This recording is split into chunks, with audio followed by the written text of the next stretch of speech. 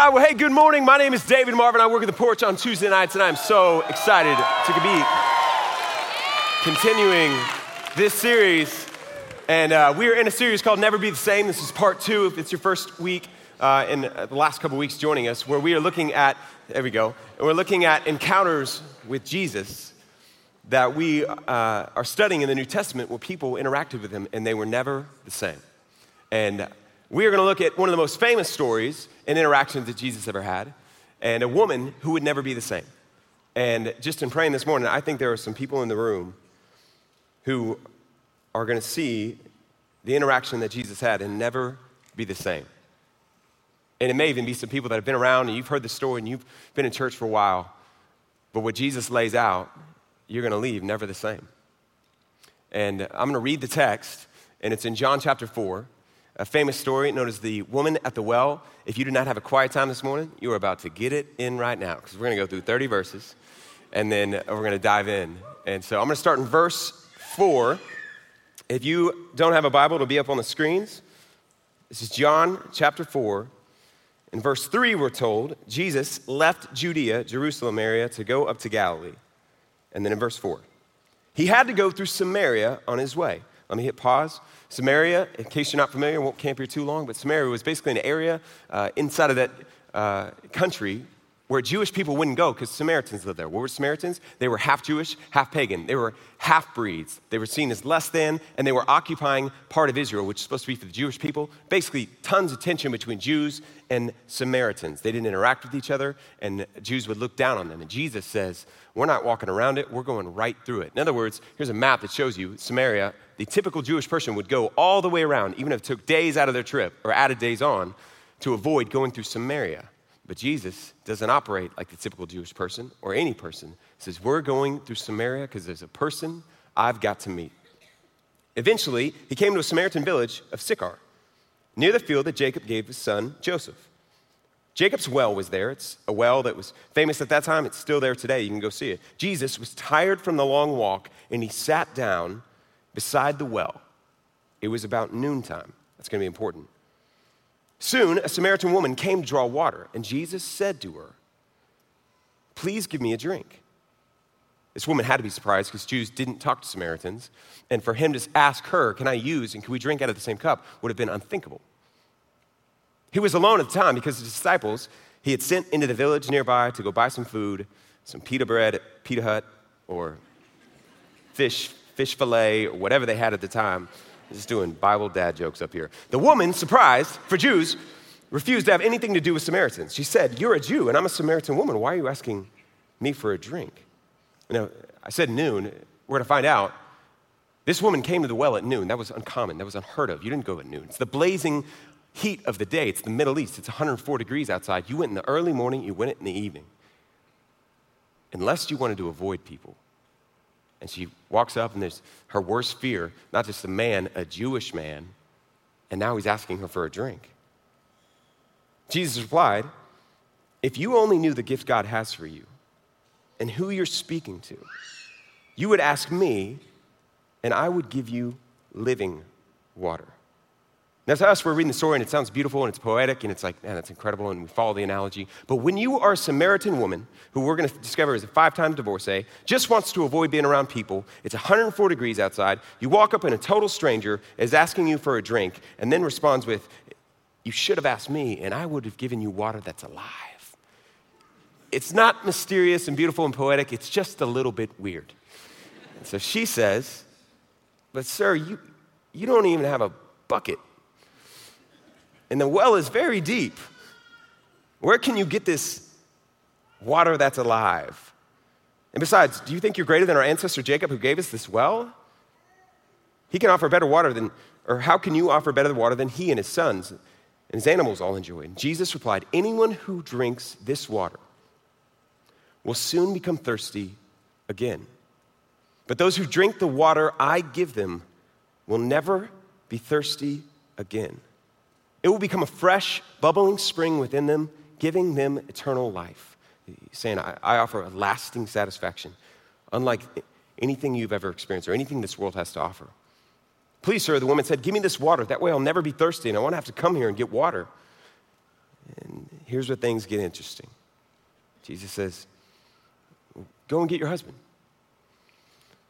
And the woman said, well, what happened was, I don't have a husband. And Jesus said, you're right. You don't have a husband, for you've had 5 husbands. And you aren't even married to the man that you're living with now. You have certainly spoke the truth. The woman, I love her response. I mean, what would you say when a total stranger looks you in the eyes and identifies something that it'd be impossible that they knew that? Sir, you must be a prophet. I love it. So tell me this, prophet. Why is it that you Jews insist that Jerusalem's the only place to worship? We Samaritans claim it's here at Mount Gerizim, which is where they were, where our ancestors worshiped. And Jesus replied, believe me, dear woman, the time is coming when it will no longer matter whether you worship the Father on this mountain or in Jerusalem or about any location.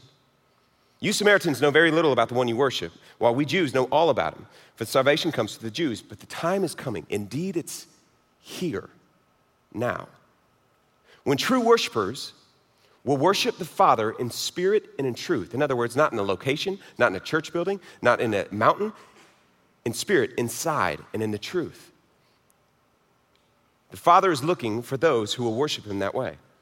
For God is spirit, and those who worship him must worship him in spirit and internally, continually, and in truth.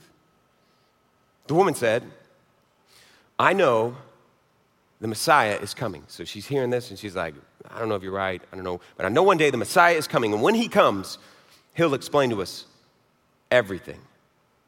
And Jesus told her, it's the very first time Jesus introduces himself as the Messiah, the very first person. I am the Messiah. Just then, the disciples came back, and they were shocked to find him talking to a woman, but none of them had the nerve, a bunch of scaredy cats, to ask, what do you want with her? Why are you talking to her? The woman left her jar by the well, and she ran back to the village, telling everyone, come see a man who told me everything that I ever did. Could this possibly be the Messiah? So the people began streaming out of the village to come see him. Meanwhile, the disciples were urging him. They came back with food. Rabbi, eat something. Jesus replied, I have a kind of food you know nothing about. I love the disciples. They say, did somebody bring him food while we were gone? The disciples asked each other, like, was it that creepy woman, Samaritan? That's got food poisoning written all over it. This is a worst case scenario. And Jesus has got to be thinking, like, these guys never follow my parables, my analogies. They don't get it. My nourishment comes from doing the will of God who sent me and from finishing his work. We're in this series, like I said, Never Be the Same, and this woman would clearly never be the same. I'm going to start with a little bit of an illustration to give us some tracks for where we're going. And is anyone in this room like, hey, I'm a big believer, chiropractor, like I'm all about it. It feels like a turn, no clutch, but it's going somewhere. Okay, all right, there's several of you, or 5 of you. I would have said I am not a chiropractor person. In fact, I would have put it on the spectrum. It's not that I'm against medicine. I don't know if I would have classified it as medicine. I would just don't quite have a category for, it's a certificate, the degree, they're messing with your spine. Of all the things that people can mess with, it doesn't feel like you want to get that one wrong. And so it wasn't something that was for me. And I had some real bad back pain like a year ago, and I was telling some friends, and they were like, oh man, you gotta go see a chiropractor. And I was like, man, chiropractor, don't really do chiropractor. I believe in doctors. And totally kidding. Well, that's true. Let's not get distracted. Okay, so I went to the doctor, and he was like, oh, here's some medicine for it. And I did some yoga, and just nothing I could do. And I wish I had a good story of even how I heard it. I was like picking up kids or something that I heard it, and nothing would work. And so finally, my friend wore me down. He's like, you gotta go see a chiropractor. It's all about the alignment. And I went and see the chiropractor. And in one interaction, I left and I was a changed man. My back pain went away. I was like, this is unbelievable. I went from skeptic to believer. I mean, believer to the point where at the end, he was like, yeah, your alignment's off. And it's going to continue to get off just because that happens in life. So you really need to get a membership. And at this point, I'm like, I'm healed. I'll do whatever you say, whatever membership. And so I bought a membership. I was like, man, I'm all in. I went from, what do they even do there? Is this voodoo to, I'm all in. I'm a member of a chiropractor thing. And it was a moment where I just had this solution for a problem that I had, and it seemed like everything changed. What does that have to do with what we're talking about today? Well, today I want to talk about the solution for a problem that every person who's ever lived is born with, and that is the search for satisfaction. You came into the room, and I came into the room, and all of us have lived lives, and at different seasons of life are looking for something to satisfy. Like we just feel discontent. We just don't like the circumstances that we're in. We just have this gnawing thing inside of us that is looking for satisfaction. And the Bible discusses, and sometimes people talk about satisfaction and, to live a life where I'm okay, no matter how much I make or how much, what happens, and I'm okay, I'm content, I'm satisfied. A lot of times people think that, satisfaction is not a one-size-fits-all. It's different for you, it's different for him. For this person, it looks a certain way, and for you, it may be different. That's not true at all. The Bible says that there's a very clear path towards satisfaction. It's a two-sided coin, really. It involves two things that we're going to look at in this story as we walk through. But first, I want to walk through and identify something else in the story, which is why we're not satisfied, or to use the word that Jesus uses, why we're thirsty. And so I'm going to walk back through some of the text. If you take notes, the first idea that I just want to talk about is why we're not satisfied. And let me recap what just happened. So Jesus comes up. I got to go through Samaria. Guys go through Samaria. He's like, guys, go into town, get us something to eat. Sitting there at the well, he knew this woman was coming. Sits down, woman walks up. Hey, can you give me something to drink? She's like, what, you want a drink? And he responds with, if you knew who I was, you would have asked me for a drink. You would have asked me, and I would have given you living water. And then he points out why we're not satisfied, or the first answer to the question. Anyone who drinks this water will soon be thirsty again. But those who drink the water I give them will never thirst again or be thirsty again. It will become a fresh, bubbling spring within them, giving them eternal life. The answer to why we're not satisfied, why was this woman not satisfied, is because she was looking in all the wrong places. For her, she had been drinking at the well of men. She had gone through one broken relationship after the next, after the next. 5 divorces in our day is a very uncommon thing. In the first century, it was unheard of. Maybe because of her own decisions or her own unfaithfulness, for whatever reason, she jumped from one to the next, got into the next relationship, ended in divorce. Got in the next relationship, thought, man, I'm not even sure if I should be in this one, but I don't want to be single and alone. She got in the next. And she had gone from one relationship to the point where now in the story, Jesus says she's living with a man that's not her husband. She's given up on marriage altogether. That she had been drinking at the well of men and was thirsty. The reason why any of us find ourselves not satisfied is because we're going to the wrong source. Or we're going to any other source than the only one who can satisfy, which is Jesus. We'll cover that in a second. One of my favorite things with working with young adults is I would call it the ever-growing and ever-evolving glossary of terms. What do I mean by that? If you have a young adult in your life, or you know somebody, you're gonna hear different phrases that just it feels like every day there's a new one. Example, no cap. What's no cap mean? It means no lie. Why? Nobody knows. Bet. What's bet mean? You may hear it, if I don't even have time to go into all of these different examples, but throw shade. What's throw? That's one of my favorites is throw shade, honestly, because it's like insult somebody. But there's all these different terms, bet, savage. If you don't know, after the service, just find somebody in a hoodie, and they'll explain it to you. I don't have time to go into the fashion problems with young adults right now, but perhaps the most biblical of them all is this term, thirsty. She's thirsty. He's thirsty. Now, if you're laughing, it's because you know what it means. I remember the first time I heard this term, I was talking to my brother-in-law, and we were talking about some girl, and I was like, man, you should take her on a date. And he was like, bro, she's thirsty, man. And I was like she needs like a drink, like a Gatorade? That shouldn't be a problem. Just give her some water. And it's like, no, man, thirsty. It means like she's desperate. She wants a relationship. She's like she's so desperate in need. She's thirsty. If there was any person in the New Testament who was clearly thirsty, it was this woman. Going from one relationship to the next to the next. But there's a part of all of our hearts and all of our lives where there is a thirsty aspect. an unsatisfied aspect. It's the thing that leads us to constantly, I need approval of other people, or else I can't be at peace with myself. Like I'm so worried about a conversation I just had in meet and greet because I hope they didn't misunderstand me, and why did I say that? And I'm consumed by it because I'm thirsty. I'm not okay if I don't have approval of people. Pornography is directly related to trying to quench a thirst. You know the number one reason people turn to pornography? A desire to feel desired. They want to be wanted. And that leads them out of that thirst to turn. People work 70-hour weeks under the banner of, hey, I'm just trying to provide for my kids who I don't ever get to see because they can't shake not having financial security. It's thirsty. I think one of the more common ways for a lot of us is almost a unsettledness with today and just a hopefulness of a future season in life. There's just part of every person, at least most people that I know, that they're constantly like, today's okay, and I can't wait until the next stage of life. Maybe you're single and you're like, I just can't wait until finally I'm married and the hills are alive with the sound of music and it's all right in the world. Or when you get married, then you're like, man, I just can't wait trying to have kids. Can't wait till we have kids. Then you have kids and you're like, can't wait till they're out of diapers. They can dress themselves. Then they're out of diapers, dress themselves. You're like, can't wait till they're in school. Mama gets some me time. Then you get some me time and you're like, I can't wait until they're empty nesters. And then I can't wait till we're retired. There's just always just this, I can't wait until finally one day. I find this candidly, personally, in my own mind, where I have this like future version or future day out there. I don't even quite know what it is, but when that day comes, everything in the world is right. It's like in this future version, my kids they're so perfectly behaved. They're like, yes, sir, hello, how are you? And they don't need discipline. There's no more spankings. They don't talk back to mom and dad.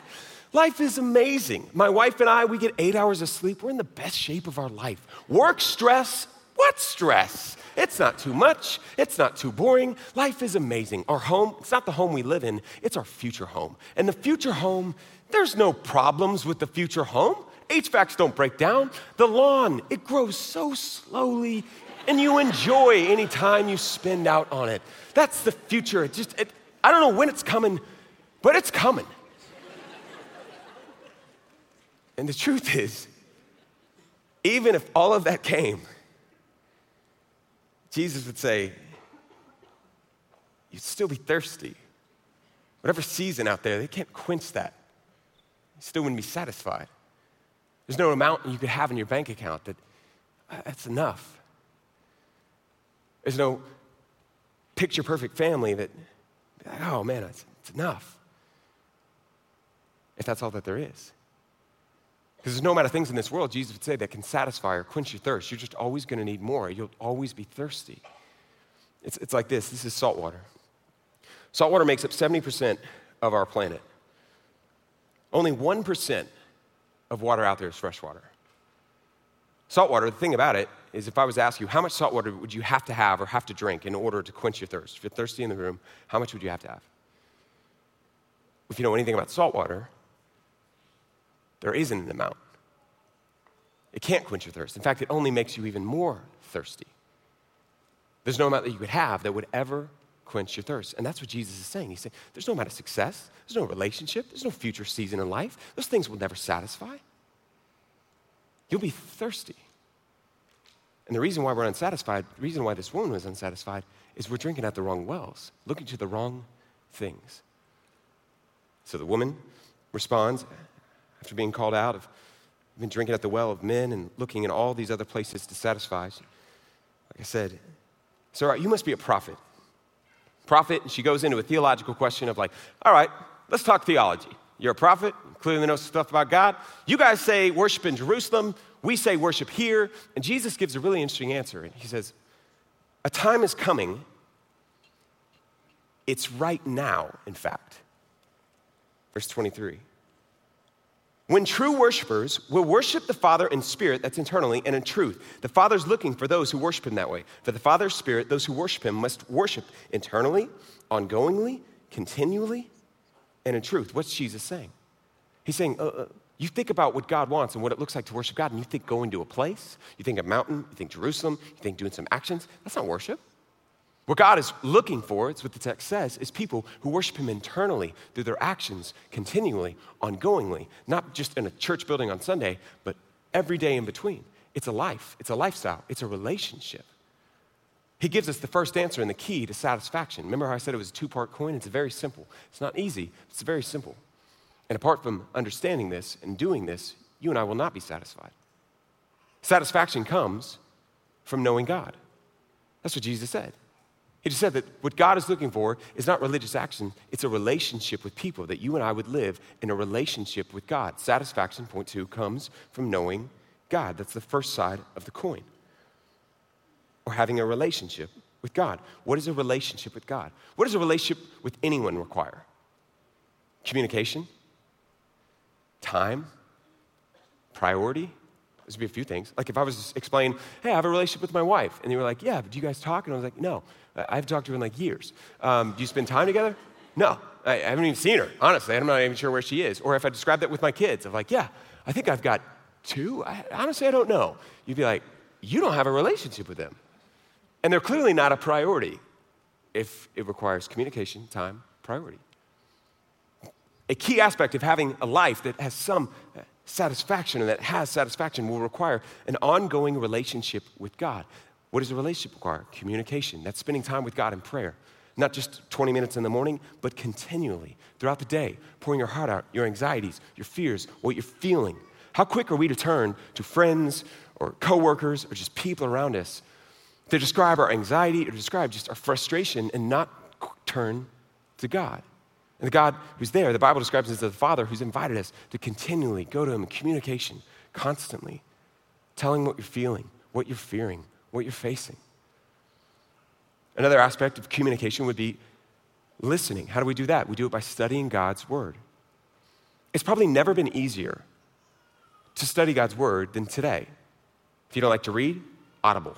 They got audible.com. It'll read it to you. They got apps that are designed, whether you can join us and jointhejourney.com, where we go through scriptures as a body together, and every day you'll get a devotional that's sent to you. Go to jointhejourney.com and you can sign up with thousands of others just like you. You can go to the Bible Recap. Bible Recap is another excellent resource where every day they'll walk through and journeying through God's word. There's all kinds of different apps that'll send you notifications to study God's word. But a key component, if you want to be satisfied and you're like, man, I'm just not really in on that, then you're not really in on being satisfied. Because you were created to be connected to your Creator. And apart from that, you're not going to be satisfied. This is a glove. I know. I went to seminary. I can explain these things. This glove is O.J. Simpson's glove. And no, it's too soon. Probably not right. Okay, this glove, if I was to ask you, what is the purpose of this glove? You know, there's a lot of things I could do with it. Like I could wear like a necklace. I could do a little hat thing. I could try to put it on my feet for a sock. I could use it as a paperweight. There's a lot of things that I could do with it. None of those things are what it was created for. Well, how do I know?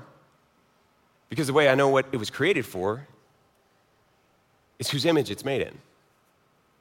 It's made in the image of a hand. So apart from a hand and being connected to a hand, it cannot fulfill and experience and live out its purpose. Whose image are you made in? God. So apart from being connected in a relationship with God, you cannot fulfill, experience your purpose, or said otherwise, be satisfied. You were created for it. A continual, ongoing, not one-time thing, relationship with God who loves you, knows you, and he's invited you into that.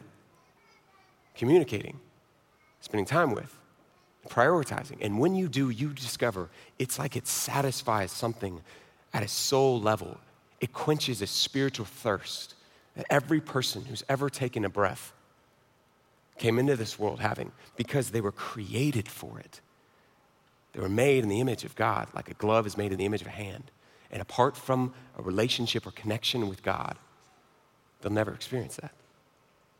So Jesus lays out to this woman that God, who's here, he's pursuing and wants you to experience satisfaction. And some of that comes with you knowing God, and the woman who is the most relationally dysfunctional person in the Bible. Certainly, at least in the New Testament. You think of anybody else that's gone through 5 different marriages? Now she's on her 6th man. Maybe the man didn't want to have a marriage with her and it was just done. She was an outcast among outcasts. And Jesus says, you know what God is all about? All these different people you've had broken, messed up relationships with, you're the most relationally dysfunctional person that there is. God wants a relationship with you, which is why he was there. That's why he had to go through Samaria. And he reveals himself, I am the Messiah. I am God. We're not told all of the extent of the conversation that took place, but something happened where that woman was changed. She runs off to the town, begins to say, come see a man. All the different people she'd gone to the well at noon to avoid. That's why he went at noon. Carrying all the shame, leaves it behind, including her water bottle, and runs back to town to say, come see a man. He told me everything that I ever did. Could it be the Messiah? Come see him. Come see him. And she takes off running to go tell the town. Just before that is the disciples walk up. And they see Jesus talking with this woman, and they're going, what are you doing, or what's happening? And they're confused, and they're wondering what's going on, and they urge him, hey, eat something. And I'm going to read it again, where they said, Jesus replied, after they said eat something, I have a food you don't know anything about. And he said, my nourishment comes from doing the will of God who sent me, and from finishing his work. Now, Jesus just used water as an analogy and how he offers a type of water that can quench your thirst. And now he just used food as an analogy, as a type of thing that he offers that can be done that can quench your hunger or your spiritual hunger. And he gives us the answer. He says, just like bread can fill your stomach, satisfy physical hunger, doing the will of God, serving God, telling Samaritan women or people in general about God satisfies me at a spiritual hunger level. He uses another analogy to say, there is a satisfaction that I get. In other words, he's not making up that he wasn't hungry. He's not like, oh yeah, I'm fasting, I'm spiritual. He's saying, in the same way that bread satisfies your stomach, doing God's will satisfies me on an internal level. The second side of the coin of satisfaction, the first side is knowing God. The second side is making him known. It's what you and I were created for, serving God, serving God's kingdom. Apart from living that out, you and I will not experience satisfaction. And you can leave here and not like that, or get excited about that. It's the truth. Let me be honest really quick. So the second or third point is satisfaction comes from making God known. So Jesus said, my food, I get satisfied by doing God's will. I mean, sharing my faith, serving God's kingdom, using my time, money, energy, resources, living a life that's not devoted to myself, but to serving God. Let me be honest. I don't like sharing my faith. Is this a safe place? We just keep this between us? I don't like being on a plane or going out there. Like, I just get nervous. I can find myself overthinking it. I'm constantly with a stranger, family member. I'm like, just wondering, like, man, how do I get in this conversation? Part of it's because I don't want to be like the Jesus Juke guy who's like, oh man, it's so hot in here. You know what else is hot? Hell. Has anyone told you about Jesus?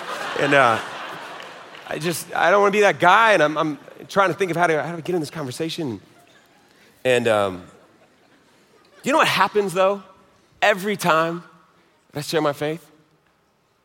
It's like something on the inside of me lights up, as though I'm like, this was the thing I was made to do. And I don't mean sharing from the stage like, hey, a sermon. I mean like on an individual, you don't know anything about me, total stranger. I'm just going to share, or a family member or somebody I do know, or I'm just going to share, this is why I have hope. This is why I have a relationship with God, or share about my relationship with God. Every time that I do that, and I tell them about, you know how much God loves you, and he sent his son to die for you on the cross, to pay for everything broken that you've ever done, everything messed up that I've ever done. It's like something on the inside comes alive, as though I feel like, this is what I was made for. And the truth is, that's because it is part of what I was made for. And so are you. And apart from you serving God's will, Jesus would say, you're not going to experience the satisfaction or the nourishment, the filling of that hunger that you have because you were made for it. This week, because I know even talking about sharing your faith, it can make everybody like, oh my gosh, I'm so nervous right now, you can't be talking to me. If that's you and you're like, never gonna do that, not gonna do it, I wanna challenge you specifically to something. I want you, in the conversations that you have with somebody you're pretty sure doesn't have a relationship with God, or you're at least unsure, and you're writing me off right now saying, nope, never gonna do that, not really my thing. I wanna challenge you in the conversation that you're not gonna share about, you've already written it off. I want you in that conversation to just do one thing. I want you to think, if I was going to share my faith, this is probably how I would do it right now. I'm not even telling you to step over the line and do it. I'm just saying, you're in that moment and they're sharing like, oh, my mom died and I'm just having a really hard time. And you begin to go, if I was going to share my faith, I probably would go, you know, I turn, when it's a really hard time, I turn to my relationship with God because Christ and what he's done in my life and when I can have faith in him. I'm not even telling you to do it. I'm just saying, step up to the line of the purpose for which you were created and at least see what's on the other side. And if you decide, I'm going to take that step, what you're going to experience is being satisfied. Others of you, you've been hanging around and floating for a while and you're not serving anywhere. You've been using COVID as an excuse to hang on as long as you can of, man, I'm not going to serve. And this week, your chance to experience or step in the direction of being satisfied is you need to make a decision. I'm going to serve somewhere. I'm going to use the gifts, the talents, the way that God made me, and I'm going to go serve somewhere. Maybe you go and you join Mickey and you go to watermark.org/serve kids and you're going to go get plugged in and you're thinking, I don't even like kids. Great, you probably won't even get in because we had a pretty high bar of the people we let around our kids, but you'll at least be able to check the box, say, yeah, that's right. Maybe you're a single adult. Let me just give you some chance. If you're a single young adult, you should be serving in kids. One, because you'll have a great chance to see other single young adults be like, oh, you like kids too? You want to have some of these? And you'll get a chance. Just saying. Maybe you're going to serve in South Dallas and all the initiatives that are going on where we are trying to see an entire city or see as much as we can transformed and poverty alleviated. I don't know what ways God has made you and burdens he's placed on you, but I know if you are not serving him, if you're not knowing God and also seeking to make him known, you're not going to be satisfied. You're going to be thirsty. It's like this. If I said, everybody breathe in, like take an inhale. Ready? On 3. Ready? Breathe in, breathe in, breathe in, breathe in, breathe in, breathe in. You know what happens if you don't breathe out? You die. You know what happens if all you ever do in your Christian life is like, I take in, I come to church, I'm here, and I'm taking in, I take some classes, I read some stuff, I'm going to go to brunch after this and be like, what'd you think? Was it a good sermon? Oh, it was okay, you know. If all you ever do is take in, take in, take in, take in, and you never breathe out, your spiritual life dies. You weren't created for it. And when you decide and when you move in the direction, I'm going to know God, I'm going to make him known, you experience what Jesus would say, a nourishment at a soul level, a quenching, a satisfaction of a hunger, a spiritual hunger that comes from whose image you were made in. In conclusion, satisfaction comes through knowing God and making him known. And we're thirsty anytime we look outside of him to satisfy his spiritual thirst. I think a lot of Christians, you hear stuff like this and you're like, yeah, that's pretty simple. I've heard that before. Know God, make him known. Still not working for me. Been doing that. You know what's funny about that chiropractor? I went and I had that life-changing experience. It'd never be the same. Got a membership. Never went back. Back pain came up. And just life and distractions, things get busy, it's hard. Who's got time for the chiropractor? And if you would have come up to me and asked me, like, oh man, you know, we're all about the chiropractor and you got a membership, how's that going? You feeling a lot better? And I was like, oh yeah, no, it's not going good at all. I still got back pain. And you asked, well, how often are you going? And like, oh, I haven't been back. Chiropractors just don't work. You'd go, it's not that the chiropractor doesn't work. You haven't been taking advantage of what you have access to in your membership. So often, this is a Christian journey and Christian experience for people. They trust in Christ, they sign up, they go all in, I'm a member, I'm giving my life to you. And then life happens, distractions happens, busyness happens. People come up to them and you're like, oh man, I still just don't feel satisfied. I hear stuff like that, no God, make him know. I'm a Christian, still don't feel really satisfied. And someone was like, well, what is your daily, ongoing, continual relationship like? Are you spending consistent time? Like, are you serving and using your gifts to make God known? Are you doing those things? And you're like, I mean, I'm trying. I don't know that it really works. Maybe the problem is not that you have a faith that doesn't work, it's that you have not taken advantage of all you have access to as a Christian.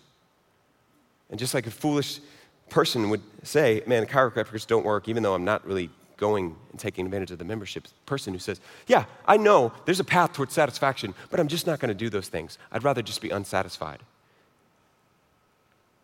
Well, that's fine, just don't claim it doesn't work. As I close, I want to speak to someone very specifically in the room. Someone who's walked in today, and you're like the woman, in some ways all of us are, and you're carrying a shame. The woman who carried that shame that went at the well at noon, and she was just covered in a shame, and people don't want me. I'm not even sure God wants me. What she discovered was the complete opposite. In verse 4, it says something really interesting at the beginning that I read. It says, now he had to go through Samaria. When you just think about that sentence, about to land the plane. He had to go to Samaria. That's a really interesting way to put it. He's God. He doesn't have to do anything. It's as though Jesus was compelled. There's a woman, there's someone that I'm going to go pursue. Someone that I've got to go meet. I'm going to go out of my way to pursue this person.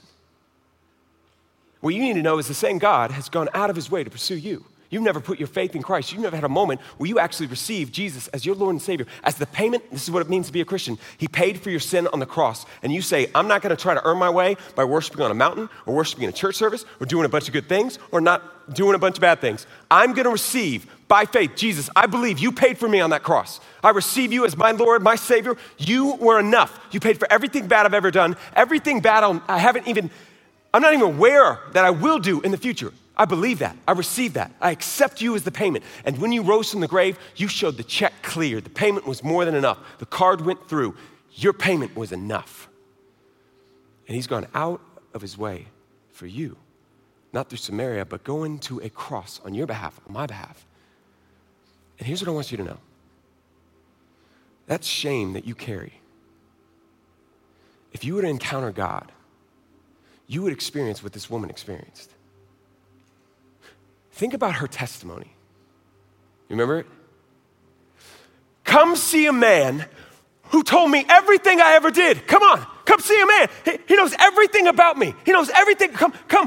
She goes back to the people she tried to avoid. Come see this man. He knows everything about me. And he wasn't repelled by me. He pursued me. He wanted a relationship with me. Come see this man who knew everything and didn't reject me. What did Jesus know about this woman? Well, the Bible says that he knew she had 5 husbands. She was sleeping with a man who wasn't her husband.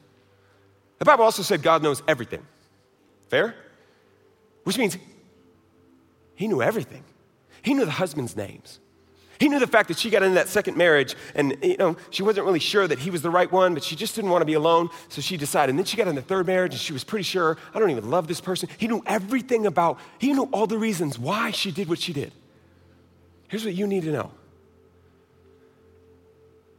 Despite that, he pursued her, he loved her, accepted her. As it relates to you, God knows everything about you. He knows every pornography addiction in the room, and he doesn't just know that, he knows why. He knows about the first moment when you were 12 where somebody showed you something, you could still see the image. And it's trailed with you, and that you turn to it, and you kind of feel justified because you feel sexually neglected. He knows all of it. And he knows why. He knows of the same-sex attraction that you struggle with, that you hate, and you find yourself eternally tormented. And sometimes you just want to give into it, and you don't even feel like he knows everything. He knows the control that you have over your kids, and how you really can't stop. It puts a wedge between you and your husband, but you find yourself unable to let go because you saw what happened when your sister or your brother didn't have parental supervision in their life, so you're going, I'm not going to let that happen to my kids. He knows about the workaholism that takes place in this room, where you're going, hey, I'm going to do everything I can. I'm not going back. I was raised in the streets. I was raised in poverty. I'm not doing that. I'm going to be my own person. I'm getting out of it. And it's caused you to not use your life in a way that God would want. It's caused you to be worshiping at the idol of financial success. He knows everything. And he doesn't just know that. He knows why. None of which excuses it. It's just a part of the messy complexity that is being human. And the story woven that you have, that all of us have. And what you need to hear is he doesn't reject you. He pursues you, and he loves you. And he knows all of it. He knows the reasons why you do things that you don't even know. And it doesn't repel him. It makes him move towards you. And if you decide, I'm going to receive the free gift of living water that he offers, when he gave his life on the cross, you will step towards being satisfied, and you will never be the same. And today is your day. And he has you here for that reason. Let me pray. Father, I pray for every person who has never drank from the fountain of living water. Today would be their moment, and they would stop attempting to earn a relationship with you. That they would trust in what you did on that cross for them. They would run to the Father,